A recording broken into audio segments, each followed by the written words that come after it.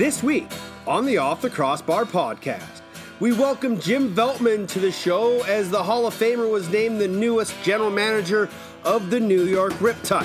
Plus, as we get closer to August 1st in free agency, a lot of NLL teams are locking up their UFAs, and the PLL Championship continues in Utah. All that more on OTCB. I am an outlaw. I was born an outlaw's son. The highway is my legacy. On the highway I will run. In one hand I have a Bible, in the other I got a gun.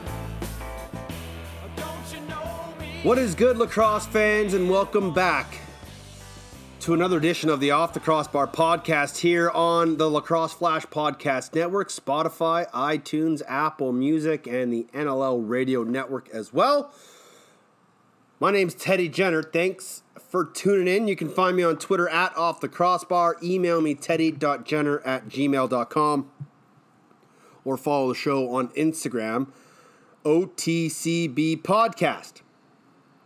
It's the end of July, or nearing the end of July, which means August 1st is just a few days away, and that means NLL free agency opens up. And while the Rush have done a nice job securing Corbeil, Dilks, and Rubish, there are still some big unrestricted free agents unsigned, which could lead to some heavy dominoes falling come August 1st. And just because I like to see the world burn sometimes, I really hope some of the rumored moves that I've heard do come true. And you have to look at some of those names that are on the free agency list just to try to get an idea of who might be moving. Corey Small is a UFA. Reese Dutch is a UFA. Callum Crawford is a UFA. So there are some names out there that could be on the move. Steph LeBlanc is another one. Does he stay in New England? Does Crawford stay in New England?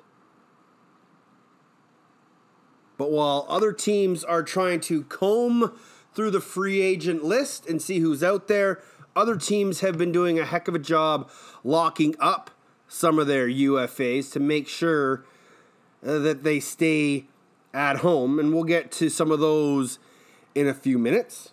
As mentioned off the top, we'll hear from Jim Scoop Veltman, the NLL Hall of Famer, as Rich Lisk appointed him the new general manager of the team in one of his first moves as GM, alongside head coach Dan Ladouceur, was to appoint assistant coaches. And they didn't have to go very far in their Rolodex as they acquired Jason Crosby and Pat Jones. Cros will work the O door, Jonesy will work the back door. And two guys who have been working diligently in Ontario minor lacrosse and even some semi-pro at the ALL and even CLAX when it was around. Jonesy and Crosby have been waiting for this opportunity, along with Dan Ladouceur, an opportunity to run their own benches. And I think it is going to be a heck of a triumvirate. There's not a lot of hair on that bench, so they won't be losing much hair throughout the stress of their coaching careers. But I love the addition of Cros and Patty Jones. For those that don't know, both were longtime NLLers. Pat Jones, I believe, was the captain of the Portland Lumberjacks for a year or two when they were out on the West Coast. Even that year they went to Buffalo for the NLL Finals, and Crosby was a bit of a journeyman, played for a few different organizations, but a fantastic offensive mind, and he's really molded himself into a pretty decent O coach. Like I said, coaching out there in Ontario with minor and some junior lacrosse and some semi-pro lacrosse as well. So the Riptide have their front office, they have their coaching staff. Now they can focus on free agency. Like I said, begins on August 1st. They have some bodies that they need to lock up in New York as well. Scott Johnson is a free agent. Pat Saunders is a free agent as well. I believe they've re-signed Dan Lomas and John Rannigan, but don't quote me on that. But those are some of the names they need to get under contract if they would like to get them under contract. But again, there's still a lot more names in that free agent list that is out there. And if they can get some of those guys signed, if they can convince them to play, then I really do think New York can turn some things around. And when we've talked with Rich Lisk, and we'll talk to Jim Veltman about it, it's all about changing the culture, finding the right people, the right characters, the right personnel, and putting them in positions to have the opportunity to succeed. And so we'll talk a lot about that with Jim Veltman in a little bit. We've got some other things that we need to get to. We'll talk about the PLL kind of on the back half of the show, but there's a lot to talk about from the first few days of the championship series in Utah. If you watched the MLL over the weekend, they had their playoffs wrap up. Boston Cannons beating the Denver Outlaws for the championship. Of course, unfortunately, there were a couple positive tests through coronavirus, so the two other semifinal teams had to withdraw.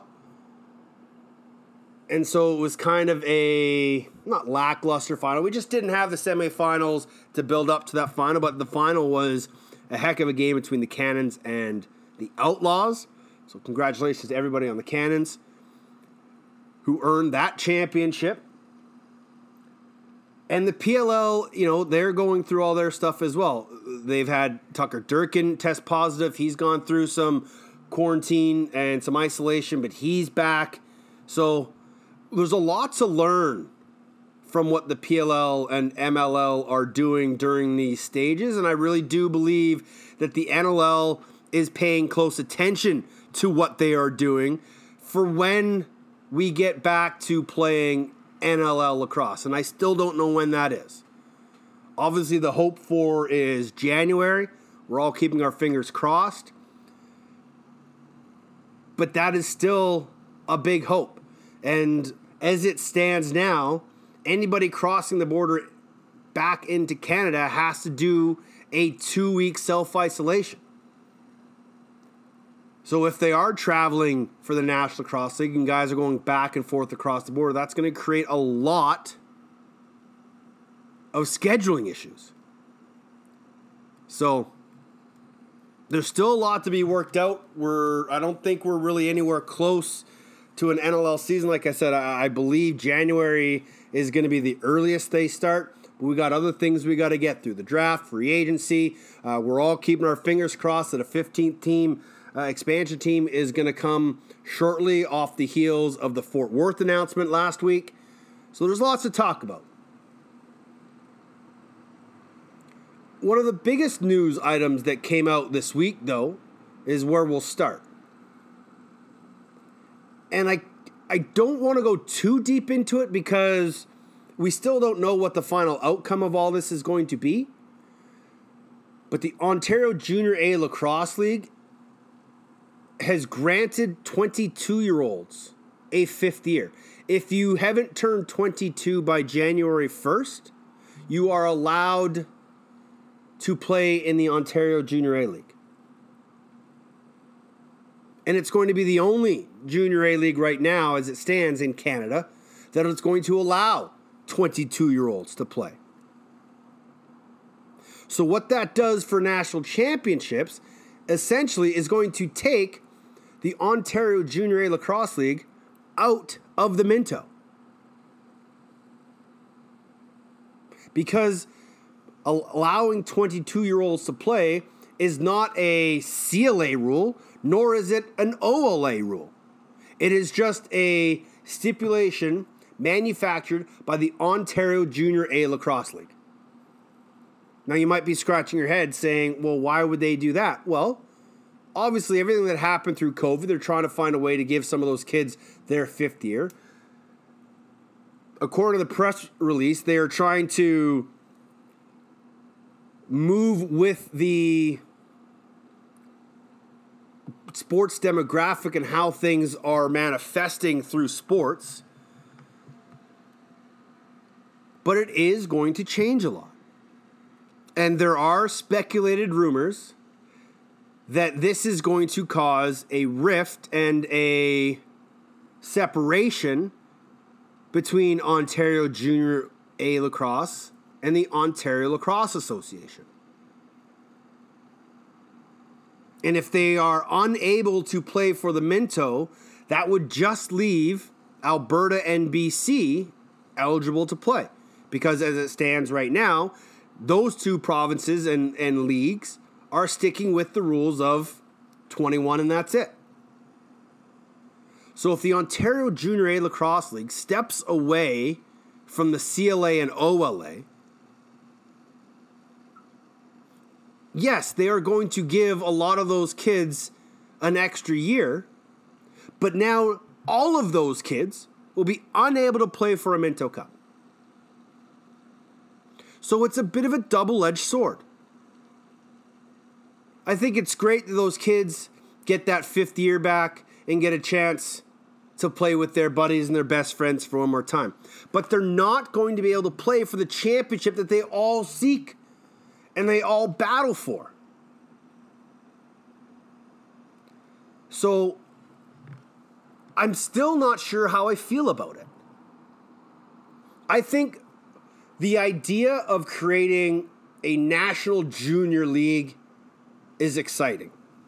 I think the idea of playing that national junior league with national lacrosse league rules is imperative. And I know there are people, and there's technically now sort of two groups of people who are trying to start junior lacrosse leagues and trying to do what they feel is best for junior lacrosse in Canada. But this is when we get to a point where we are constantly pulling on different ends of the rope instead of working together.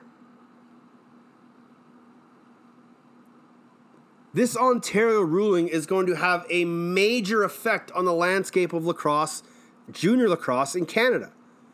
Because if it's just junior A, you may see a lot of kids play junior B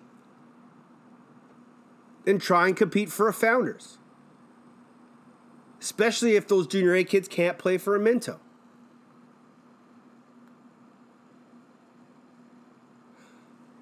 I like the idea of a national junior program, just like junior hockey.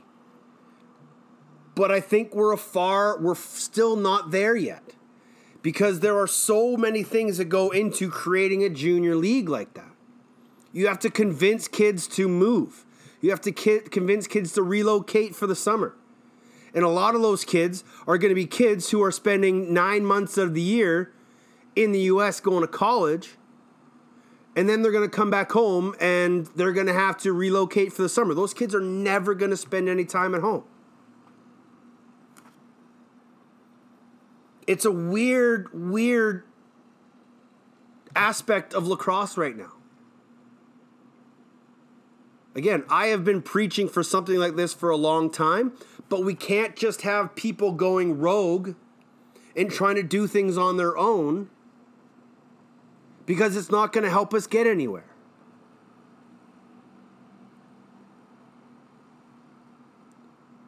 I don't know the end result of this move by the Ontario Junior A Lacrosse League. They are trying to work together with the Ontario Lacrosse Referees Association. They're trying to work together with the National Lacrosse League. But they are ostracizing themselves from the rest of the competition that they play for. And if the holy grail of Junior A is to win a Minto Cup, now all these kids that are part of these Junior A programs aren't going to have an opportunity to play for that Minto Cup. So what's a fifth year if you can't play for the end goal?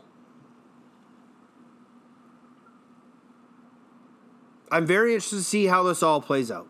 We're going to keep you updated on it all. We'll try to connect with some of the people that are involved in all of this, but just stay tuned.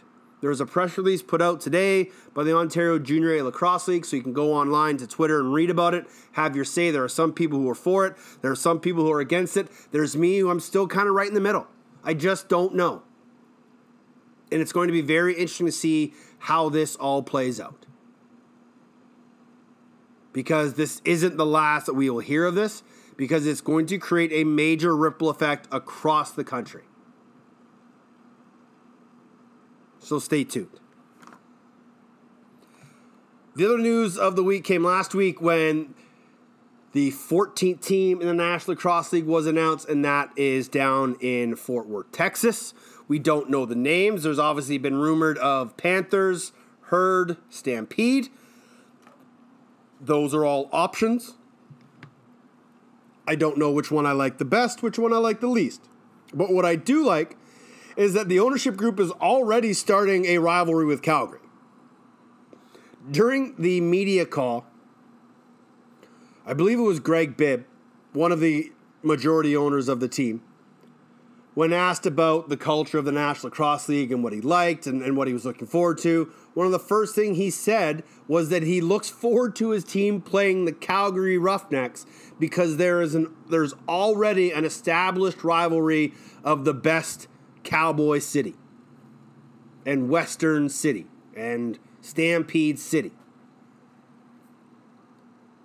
So when they haven't even got a name, colors, head coach, GM, any of that stuff, when the owners are already trying to start that kind of rivalry, that makes me excited. But as I mentioned a few times on the show before, there are going to be some hurdles that this team has to go through. They're going to be centrally located in the United States. I have a feeling it might be a little hard to get guys to relocate there. Don't quote me on that, but you know, it's always been a thing for the National Lacrosse League to have guys in market, and for a place like Fort Worth that has a small, on the grand scale of things, box community or indoor community, I think they're going to need all the help of guys in market doing stick-to-school programs out there in the community, showing the game and getting to know the locals and the fans and the crowds and all that. They're going to need people in market to do that. That is going to be a struggle for them. But they have like 16 to 18 months before they actually will have to play their first game. They have a lot of runway, so they can slowly start to go about this. And I really hope that they take their time, they don't rush into any decisions, and make sure that they put their best foot forward with every step they take.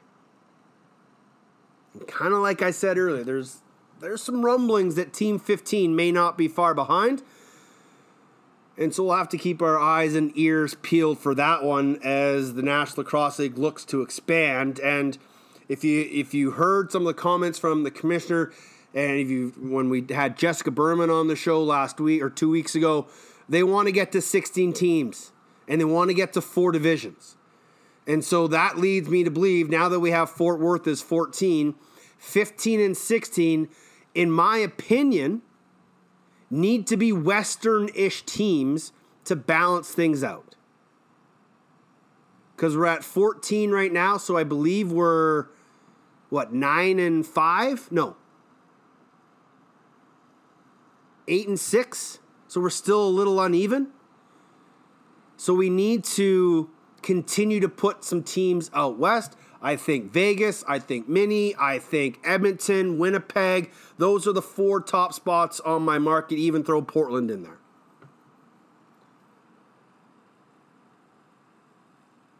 If the National Lacrosse League really wants to get to 16 and go 4 divisions, I think they have that opportunity.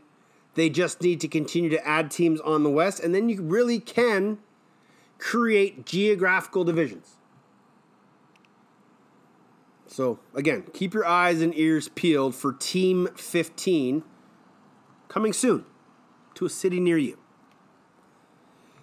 Jim Veltman has played in a city near me. He was a member of the Victoria Shamrocks back in 2003, but he's an NLL Hall of Famer, one of the greats our game has ever seen.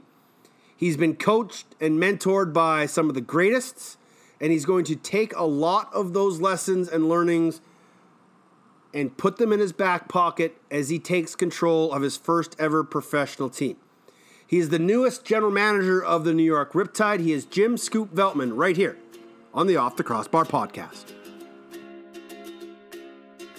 Joined now by a legend, one of the greatest ever to play our game, and now stepping into a new role as the general manager of the New York Riptide. Number 32 retired to the Raptors by the Toronto Rock, a Hall of Famer, and one of my great friends and teammates. He's Jim Veltman. Scoop, how are you, buddy? Very good, Teddy. It's good to catch up with you again. This is great. It has been quite a long time. I think the last time we talked, Rich Liska just brought you on to be a part of the New York Black Wolves staff. Now we speak again when he's brought you on as part of the Riptide staff. How does it feel to be back in the National Lacrosse League? Well, it always feels good, right? It's an honor. I mean, this is, in my opinion, the best lacrosse league in the world. When you win a championship, you really deserve it, even though, you know, you'd love to see the playoffs go to a best-of series. But it's one of the hardest trophies to win just because of the parity in the league. And I like the fairness of the league, and everybody has a fair playing field. And, you know, I couldn't be more thrilled to be part of the league and also part of this organization. I mean, Rich and I have a bit of a history in New England when I was there for a couple of years assistant coach. So I was thrilled when he gave me the call. We're going to get into that conversation that you and Rich had and how we got to this point. But what the heck have you been up to? Because you are a man of worldly travels. You and your wife get out with the kids quite a bit. But where have you been since you've left the National Lacrosse League? Yeah. Well, I decided to take a leave of absence for a year from my work. I'm a teacher, a high school teacher. I took a leave of absence so we could take our kids on a trip, a big trip. We did a lot of countries in Europe through house exchanges, through work programs where you volunteer to work in exchange for room and board. We did that. So we were gone all together for a 3-month excursion that included 2 months in Europe and also a month in Africa, where my wife and I spent some time about 25 years ago. We actually went back to the place that we were at, and believe it or not, there were still people there that we knew from 25 years ago. We actually stayed with a lady who we've been in contact with ever since. She's doing some amazing charity work, so we help her with that. But yeah, you know what? Something to show your kids where you're at in your past is always something special. And they were at an age where it was a good age to do it. I mean, they're 19 and 21, so back then it was 17 and 19. So it was a great family trip, great bonding time. So we like to do those kinds of unusual things. Was that the place where you had to fax Johnny Meridian that you would actually play in the MILL back in the day? Yeah, exactly. We went right back to the same town. The post office is still there. The fax machine, I'm not sure. I didn't go in and check if it worked. But yeah, that was a funny story because in Uganda they have specific roles in different places like a post office or a bank or whatever. So the guy that did the faxes wasn't there when I needed to fax back, and I had to wait like an hour for him to come back from wherever he was. But, you know, the person that helped me at the counter, I said, well, can't you just do it? Like, it's just a matter of throwing the sheet into the fax. He said, no, that's not my job. That's somebody else's job. So I had to wait. So I waited patiently for that. So is Dan Ladouceur going to be allowed to do your job at all during this time? Or is it strictly coaching for him? No, I think he's coaching. I mean, I'm obviously thrilled that he was part of the process and actually got the position. It was one of the big reasons that I took my position was to work with Laddie and to work with Rich. You got to surround yourself with good people in this business, and those two are some of the best people I know. So I'm thrilled and excited to get going with those guys. When I spoke with Rich about the hire, he couldn't be more happy to have you alongside him. And you said the key words: good people, good culture, and you create winning attitudes. What kind of mentality are you bringing into this job? Because you are taking over a second-year expansion team that went 1-12 in a shortened season. There are a lot of holes to fix. There are a lot of patchwork to be done. But what's your attitude coming into this new endeavor? Well, you know what? It's more of a collective thing in my mind. Like, you know, you got to put all your minds together. And we obviously have to assess what we have. And then once you assess what you have, you kind of come up with a needs list and a wants list and see if other teams are willing to play with you on that. And if they are, great. If not, you kind of move on. But we're happy with some of the pieces that New York has. But, you can't sugarcoat a 1-12 record. And I know maybe some of those losses could have been wins one way or the other during a game. But you still got to own it. You got to, and I said that in my first call with the players is, it's something you got to own. And I mean, it's always disappointing when a coaching staff and GM gets fired. So I believe in owning that part too, that as a player, you got to take part responsibility in that. I know when I played and if coaches got fired when I was under their watch, I would always call them and just apologize and not necessarily like they know what the business is like, but just to say, hey, I'm sorry, I was a part of this. I mean, I know you're the one who gets let go and I get to stay, but I just want to, let you know that I apologize for my part in not getting you to stay. So I think we had to address that right off the hop, and we did that in our first Zoom call. How have the players taken to you? Because there's probably a lot of those guys in that club, especially some of the Ontario guys, that maybe were real young kids watching you in those early 2000s with the Toronto Rock. It's got to be pretty special for them. But how has that organization taken to you? So far, so good. I mean, player-wise, I got to admit, I was actually on holidays last week, so it wasn't the greatest week to get hired because I was hired on the Friday when we just started our holidays up at the cottage, and then they stayed there for a week, and we have spotty internet, no cell service. It's a pretty remote place, so it wasn't a great place to start a job, but this week I'm kind of going through the process of connecting with the players, talking to them, and quite honestly, the first thing I want to do is just to get to know them. Like, who are you? Like, where do you live? What kind of job do you have? You got a girlfriend, wife, do you have kids? Like, do you have pets? Like, just to get to know them on a personal level as opposed to right away getting in there and saying, okay, what's wrong with the team? What do you think? What improvements do we need to make? Whatever. I think, or I believe, I've learned from certain coaches in the past that I think you really got to zone in on the player themselves. Who are they and what makes them tick before you can get into the X's and O's and some of the details. I know that was a big priority of one of your longtime coaches and mentors in Les Bartley. What do you take from the lessons that you learned from him into this position? Well, quite a bit, to be honest. Yeah. I mean, he was not only a coach of mine, he was a good friend. I was there the day after he died at his house, and went to his funeral and all that, and things that good friends do for each other. And I was trying to be there for his family when he was sick, and would visit him in the hospital and so on. But you know what? He was a special man. He actually, I had no idea who he was prior to 1992 in Buffalo when we first met, and he was this other guy that was just kind of around the team. He didn't even have a coaching role, to be honest. And then when John Meridian made the move from Buff McCready to him, and all of a sudden you kind of discover, oh, okay, who is this guy? And then it took about a year or two to really believe in him and believe in what he believes in. And, you hit the nail on the head when you said he's all about relationships. He really is. And I think that's an important piece of being any general manager or head coach is that relationship you have with players, because quite honestly, it's a rough and tumble game. And if your players are willing to go through the wall for you because they know you care, I think that's the kind of thing that builds championship teams, to be honest. It's not just a mix, or it's not the right mix always, or it's not, some magical formula. I think it's mostly about relationships. Why do you think, as we talked about these relationships that Les had with players and the players have with Les, why is it that so many guys that were under Les are coaching and GMs in the league now?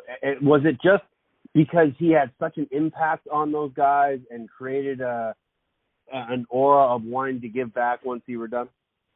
I think so. I think that's part of it. I think when you are coached by Les, you realize the potential, your own potential, and the potential of the team. And that's pretty exciting to be part of, to be honest. It was, even back then, we didn't necessarily have the all-star top 5 goal scorer in the league and all that kind of. We were a collective group, and everybody felt important, from the guy that was sitting out to the guy that's at the top of the power play. Like, everybody, I think, felt important, and that's what Les did for you. And he always patted you on the back and, you know, said, look, I believe in you, you know, and you start slowly believing in yourself. And I think a lot of the coaches saw that, and that's kind of neat, right? To be part of when you're part of a team sport and you develop a team like that and build a team like that and are part of it. It's something special. I mean, there's special moments in life, right? Like when your kids are born, when you get married, when whatever, you get your first car, your first house.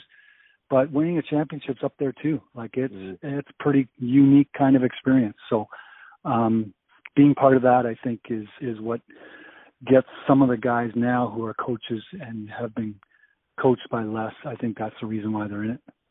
You also have a few friends in the GM roles across the league. How do you think those relationships with those other general managers is going to help you when it comes time to trading or player evaluations and stuff like that? Well, I don't know if I have to throw in my friendship card every now and then. I don't know. Maybe. No, you know what? I mean, there's kind of like then no BS, right? Like, because we know each other. So that kind of works out, and it's not about trying to take advantage of other people. It's more about, okay, how can we make this a win-win situation? Your needs, my needs. How can we make this mesh? Not, you know, how can I pull the wool over your eyes kind of thing. So obviously having a relationship ahead of time helps in that process. But even with the new GMs that I don't know, I look forward to building a relationship. Honestly, a relationship first. And that's kind of the way life should work. And it is, if you study like different cultures, like there's indigenous cultures too, it's all about relationships first. And then you can teach me, or then you can negotiate with me, and then you can, you know, learn from me. It's not just right away step in there and say, okay, I got the answers, right? Absolutely. When Rich Lisk called you, were you surprised? Yeah, totally. Yeah, I like I mentioned, I was at my cottage, and not great cell service, not great internet, but a message did come across, hey, Jimmy, give me a call. Obviously, I know Rich, so to be honest, you know what I thought it was? I thought he was calling me about, because I knew he was going through the process of staffing GM and coaches and so on. So I thought he was calling me about people, just because that's what good people do. And I know Rich is very thorough, and he does his homework on people, and he's one of the most thorough guys I know when it comes to that. And when he said, hey, just dreaming out there, just wondering, you know, are you interested in the position? And then once I found out about some of the details and then brought it back to my family, it became a no-brainer for me. It was like, hey, look, he's a good person. You know, he's thinking about Laddie as one of the coaches. It fits with my family life. So it became like an opportunity I just couldn't pass up, and I'm very grateful for that. And was Laddie the next call, or was Laddie already on board, do you think? I think he was close, but because we're close friends, I mean, obviously, I wanted his kind of endorsement, so to speak, and he probably wanted mine. So we kind of did that for each other because we both weren't sure. It wasn't finalized. Rich was honest, and he said, look, I got other candidates. I'm just wondering. And you know what it's like, right? You want to kind of cast a net and see what it catches, and then go through the detail process, right? So, and I know Rich, and I know he does that kind of thing. So, yeah, so with Laddie and I, it was more of texting, like a friendship thing at that point still, and just, hey, just so you know, what do you think, you know, about the possibility of working together and things like that. And then one thing led to another, and we couldn't be more thrilled. Obviously, assistant coaches haven't been announced yet, but that will come along the way. But obviously, a big focus for you will be August 1st, free agency, the draft coming up in September. When you look at this roster that you guys have, there are some strong points. There are some holes. What do you think the biggest need for you as a general manager is? Well, Laddie and I believe from, you know, building from the net out. So, you know, we're gonna look at our goalie situation and assess that.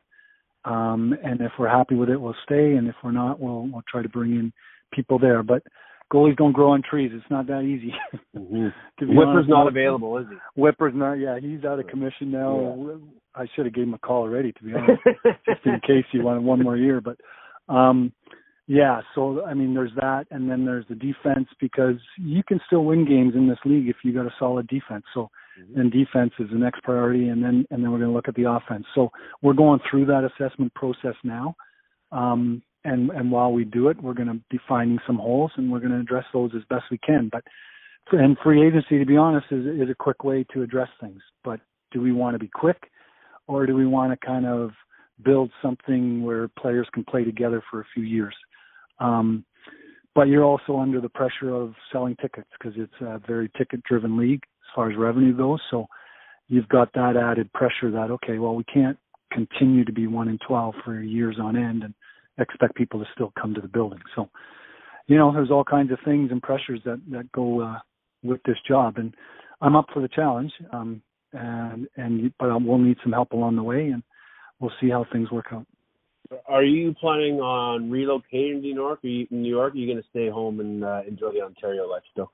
Yeah, no, I'm staying here. I still have a full-time job. I'm a teacher at a high school, so I'm staying here. I have about 4 years left before I can retire with an unreduced pension, so I'm interested in that and staying with that. I've done many years up to now, so it would seem unwise to all of a sudden quit that. Yeah. So that's sort of my plan, and Rich assures me I can do a lot of this job remotely, and I plan to do that.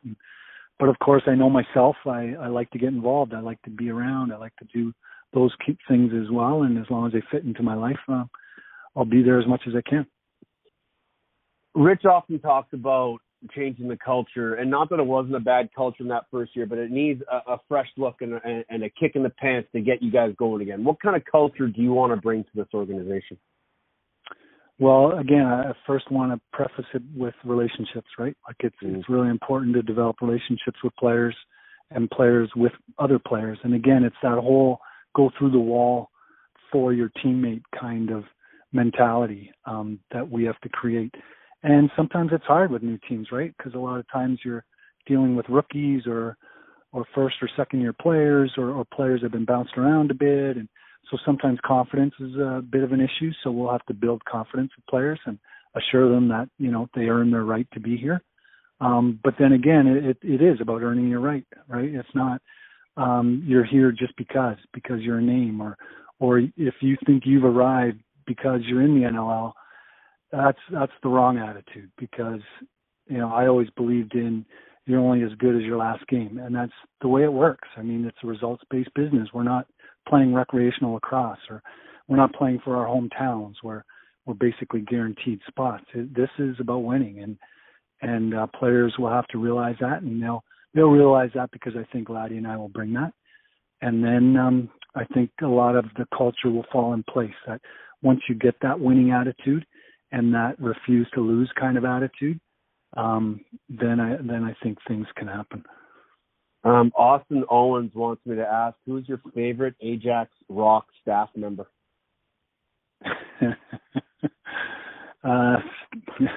It'd be Steve Gillespie. Yeah, that was a good group you guys had there. That Ajax group was, you know, an organization that was trying to find footing, much like New York, and they kind of had got off to a bit of a slow start. What do you learn from those days with Ajax, and even maybe your time coaching in Europe, where you're starting with new programs and having them to get them on the right trajectory?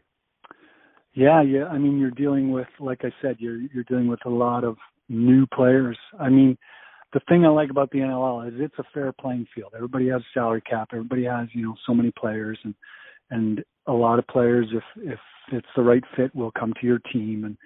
And where a lot of, you know, the Ajax bickering, to be honest, it was tough. It was really tough, because, you know, you're playing the teams that have money and can pay players, and you're not. And, you know, how do you compete in that world? It was tough, and at times frustrating, you know. But again, I tried to find loopholes in, okay, so, you know, if we don't have the best players, what are the ways we can win? Well, it's through transition. So I was, you know, really encouraging players to transition the ball as much as possible, because 5-on-5, we don't have near the lineup that these other guys do. So how are we going to beat them? Well, you know, you can run faster than that team. those kinds of things that we're going to have to be creative and think about. So we may have to be a bit creative and think about those things in the first couple of years here too before we get our footing in. But again, we're going to try to expedite that process as fast as possible because I think the fans of New York and Long Island deserve it. I was talking with Brad Self last week on the show and just talking about how general managers will be scouting teams and looking at players as we work towards the draft and free agency. Obviously, these kids coming out of junior and college, there is some tapes on them, but it's not like we can go and watch them live during Mintos and Founders and things like that. So how are you and your staff focusing on the draft and doing your prep work to figure out who's going to be the right guy when you guys pick?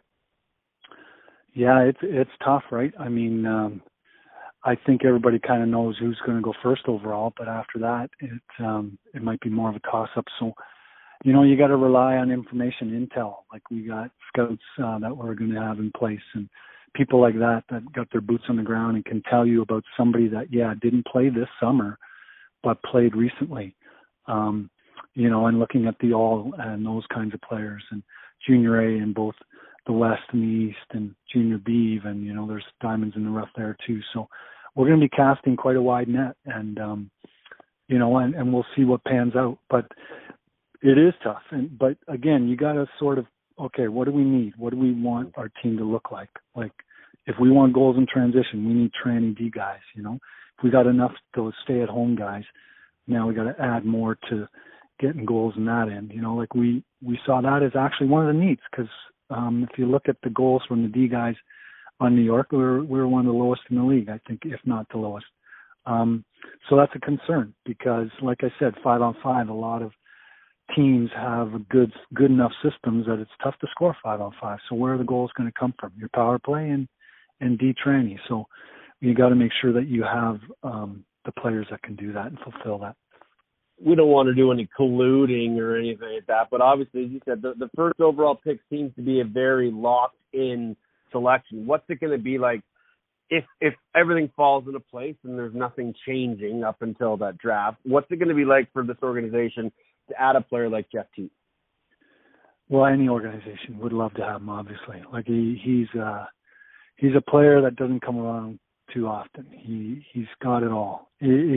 It's amazing what he does at the size he is. I believe he's about 5'10" and between 160 and 175 pounds. And just the way he bounces around, I've watched him in Brampton going to watch my nephew play.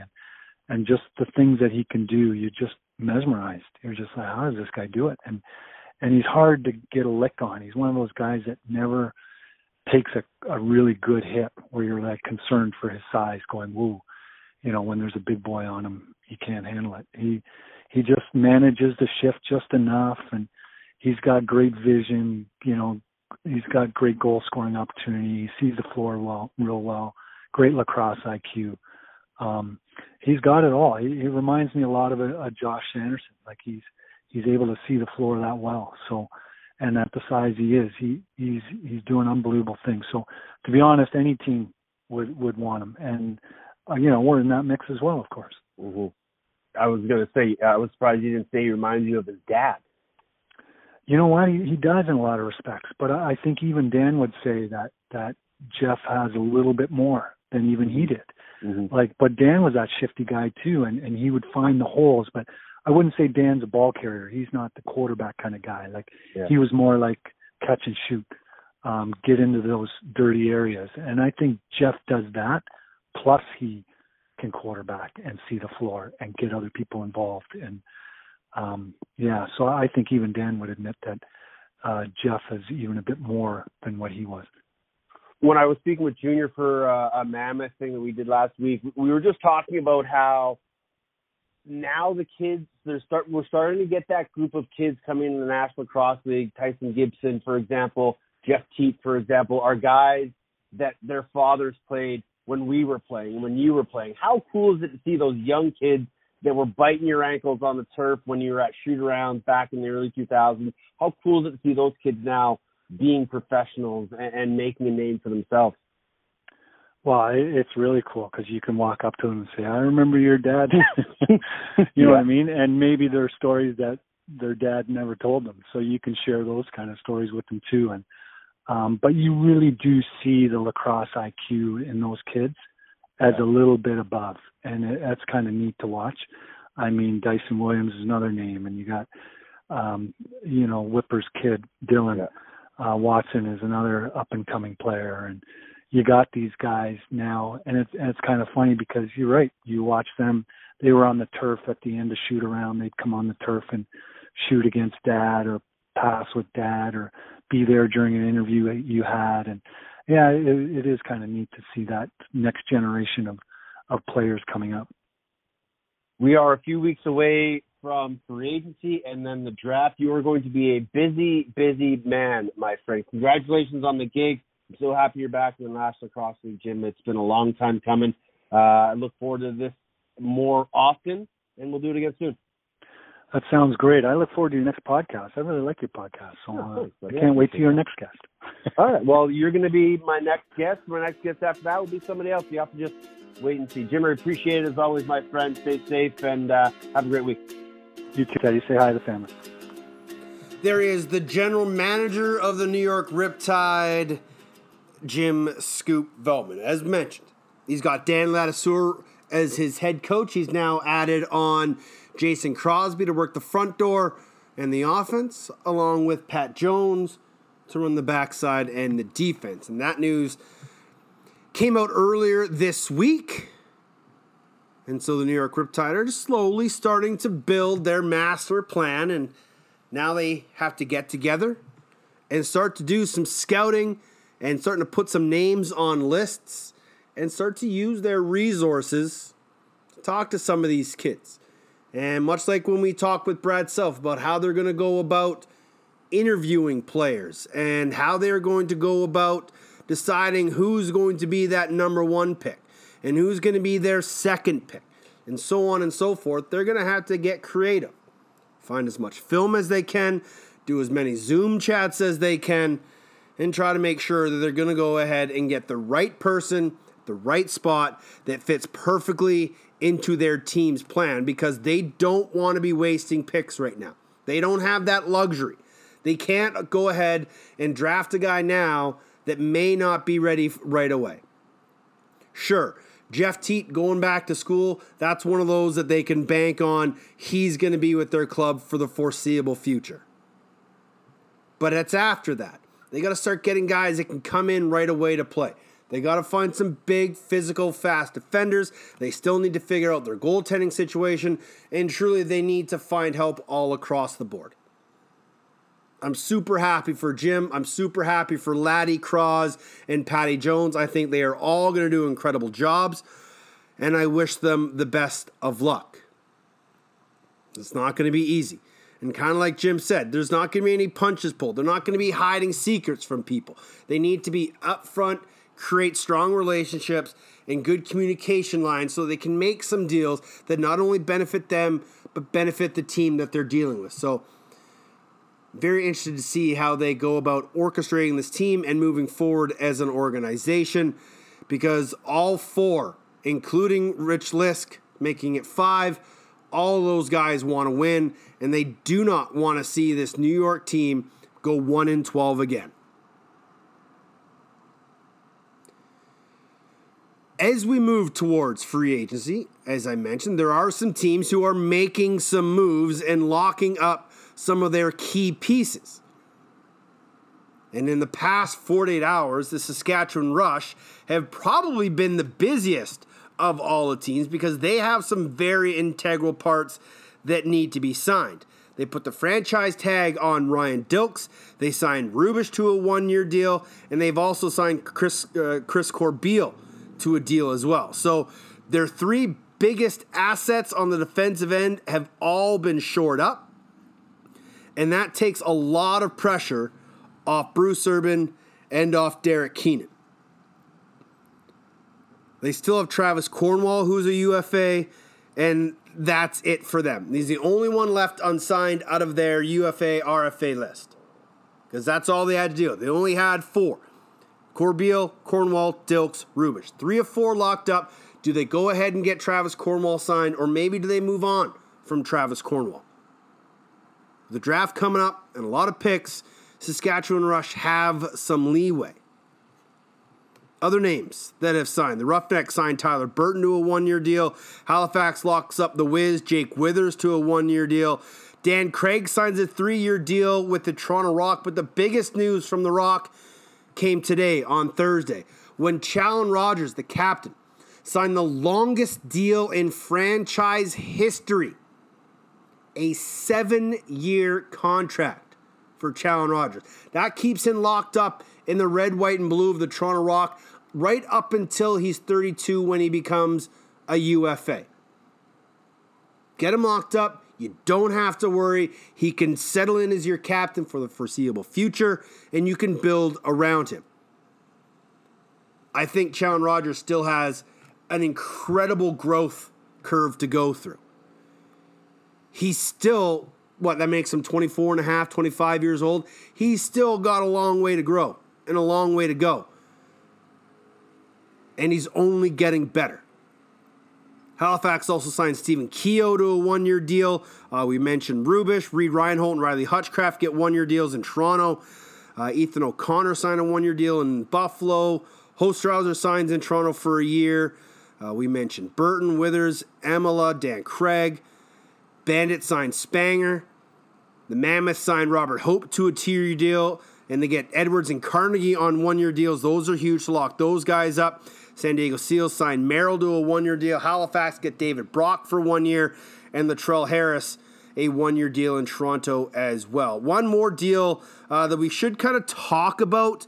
And that's the Adrian Sorchetti trade from San Diego to New York in exchange for Tyson Bomberry and a 5th. So it's Sorchetti and a 2nd for Bomberry and a 5th. Now, the key to this is that Sorchetti is a UFA. So if Rich Lisk can get Sorchetti to sign in New York, then it's Sorchetti and a 5th or and a 2nd for Bomberry and a 5th. If he doesn't sign and they lose him to free agency, then they just gave up Tyson Bomberry and a 5th for a 2nd round pick. Now, I don't know if they saw Tyson Bomberry in their future plans, so that's maybe why they're able to move on from him. But I have a feeling that Pat Merrill and Bill Greer wanted Tyson Bomberry because they are familiar with him in the time when they were coaching the Six Nation Arrows to a Minto Cup, and Bomberry, I believe, was their captain. So the optics kind of make sense. Now it's up to Veltman, Lisk, Ladouceur, and those folk to convince Adrian Sorchetti to sign with the Riptide. He went to Hofstra. He kind of knows the Long Island area. It's something that I can see happening. It's something that I've kind of looked at as happening. But to get his playing rights gives them first crack to get him under contract. So hopefully they can get that done.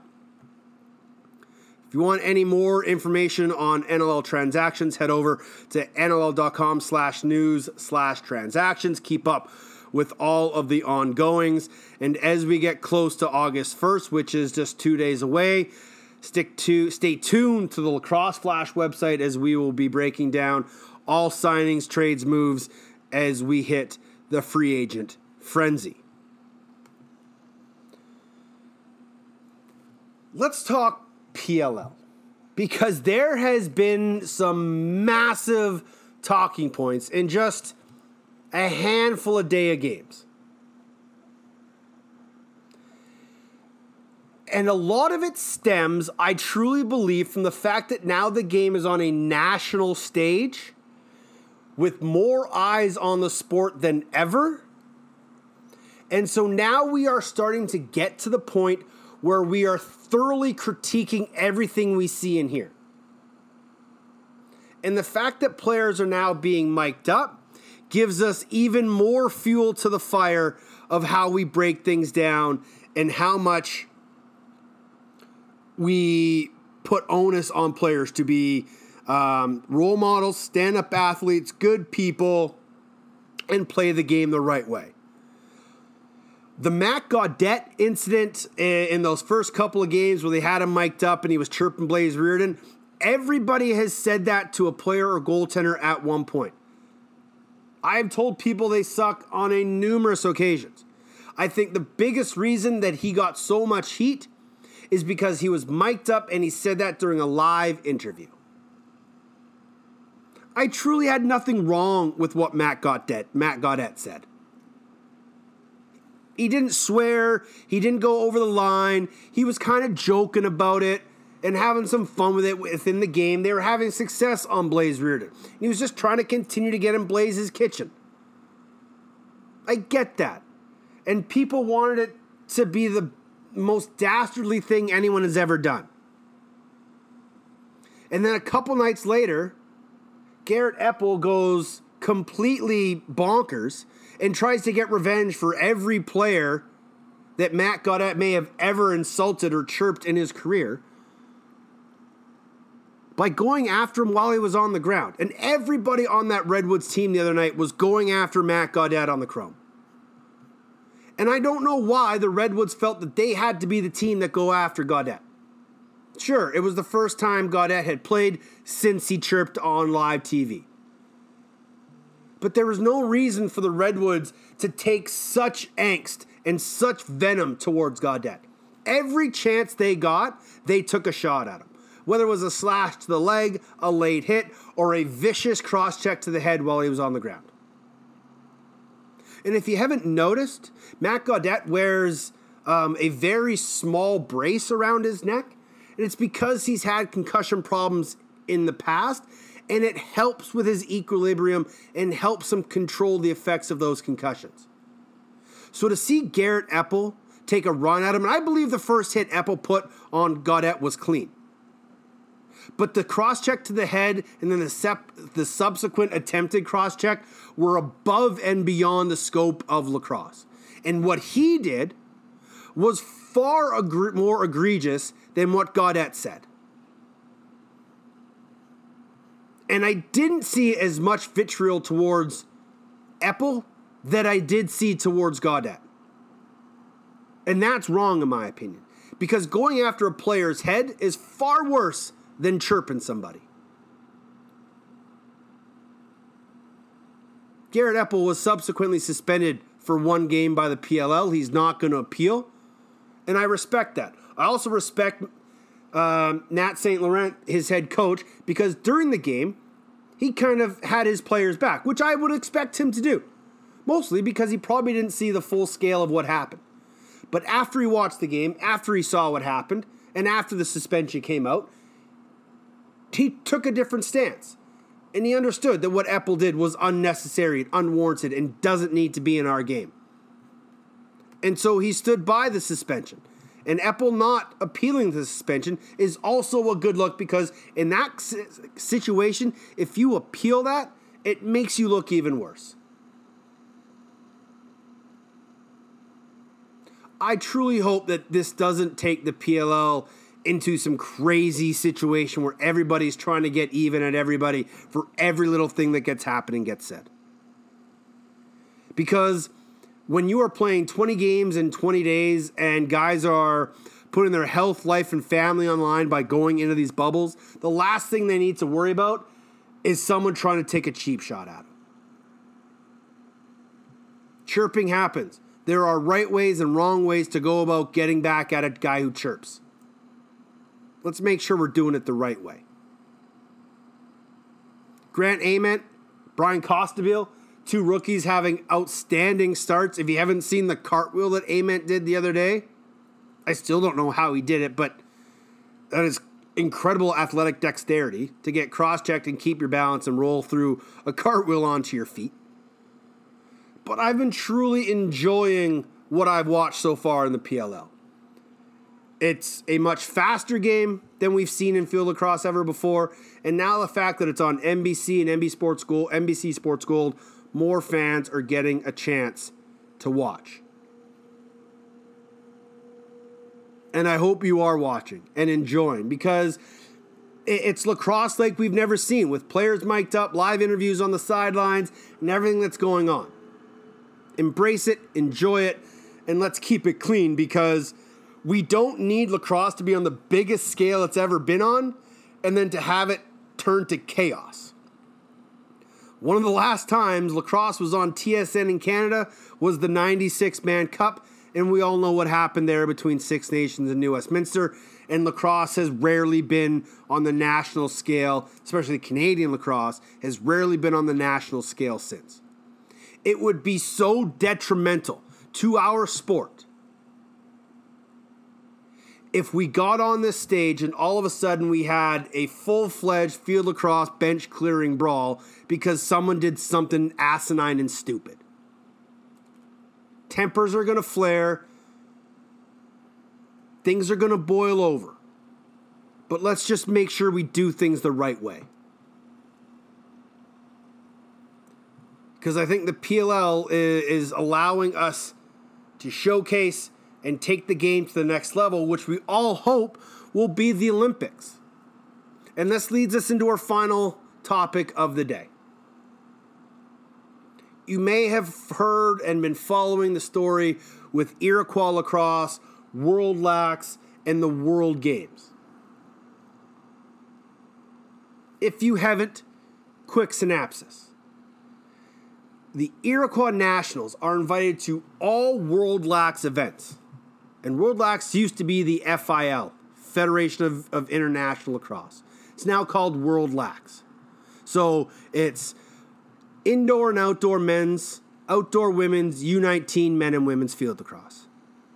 It supports all of those competitions. And the goal of World Lax is to get the game of lacrosse on an international stage and in such good standing that it gets us into the World Games. And a couple years ago, women's lacrosse was at the World Games in Warsaw, Poland. First time lacrosse had ever been there. And a lot of people went up in arms because they started changing the rules of the women's game because they're trying to make the game of lacrosse A, international friendly, B, viewer friendly, C, Olympic friendly. But then a statement came out a couple weeks ago that said the Iroquois Nationals were not going to be invited to the World Games in Birmingham, Alabama, which I believe will be next year, because they are not recognized by the IOC and they are not an Olympic formed nation. And this brought everybody to a roar. And I was outraged at the time because I didn't know the whole story. And I'm not sure everybody still knows the whole story. But what is going on is that the Iroquois Nationals, while a sovereign nation, aren't recognized by the International Olympic Committee. There are ways that they can be recognized by the IOC. And the biggest way to do that is now something that they are working on, which is creating an NOC, which is a National Olympic Committee. But there's caveats to that. They can't just form an NOC for lacrosse. From what I have been told by people who are on the inside and know what's going on, to have a certified NOC, you have to have 5 sports under your umbrella. It can't just be an NOC for lacrosse. So the Iroquois Nationals, or the Iroquois Nation as it were, if they are going to start an NOC, they're going to have a lacrosse team. They're going to have a track team. They're going to have soccer, whatever, fencing, whatever other sports you are going to categorize in your NOC. They need 5 of them. It's not going to be easy.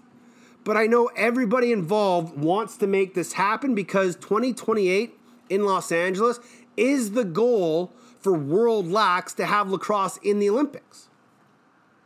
And I'm sure World Sport would love to have the Iroquois Nationals there.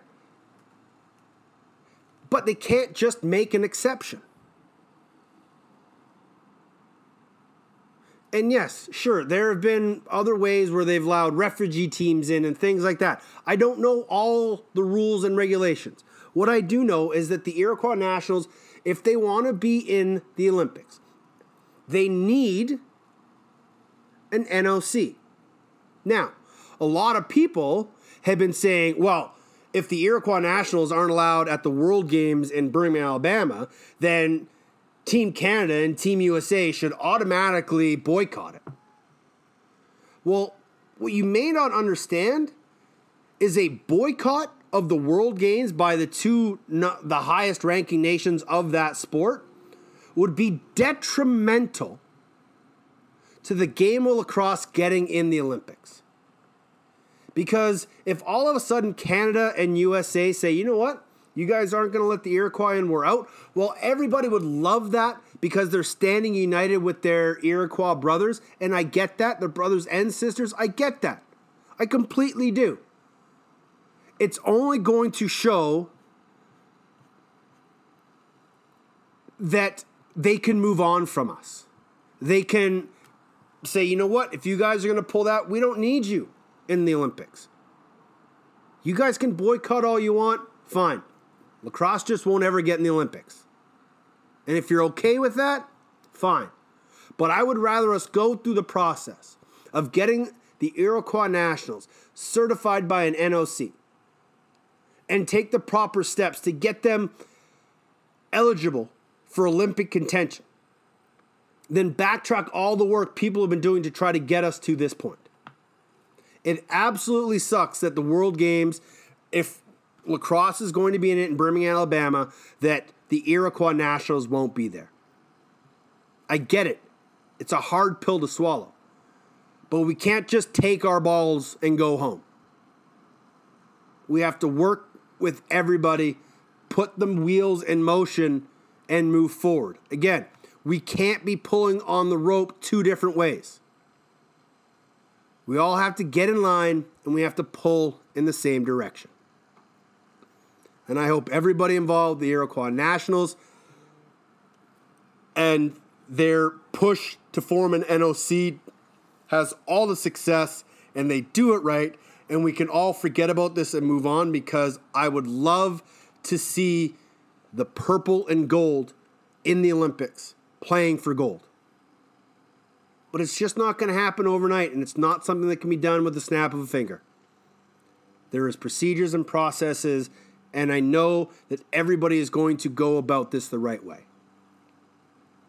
So let's just let cooler heads prevail. Let's not put carts in front of horses. Let's let those in charge do what they do best. And hopefully we can have the result at the end of the day that we're all hoping for. And that is the best of the best, playing for gold, playing for silver, playing for bronze, on the biggest stage of them all. And that would be the Olympics. That'll about do it for another episode of the Off the Crossbar podcast here on the Lacrosse Flash Podcast Network, Spotify, iTunes, Apple Music, and NLL Radio. Thanks to Jim Veltman, our guest this week. We're trying to effort rhyme Boyle for next week and hopefully set up the PLL Championship Series semifinals. We'll keep you up to date on that. Until then, stay safe, stay healthy, and be excellent to each other.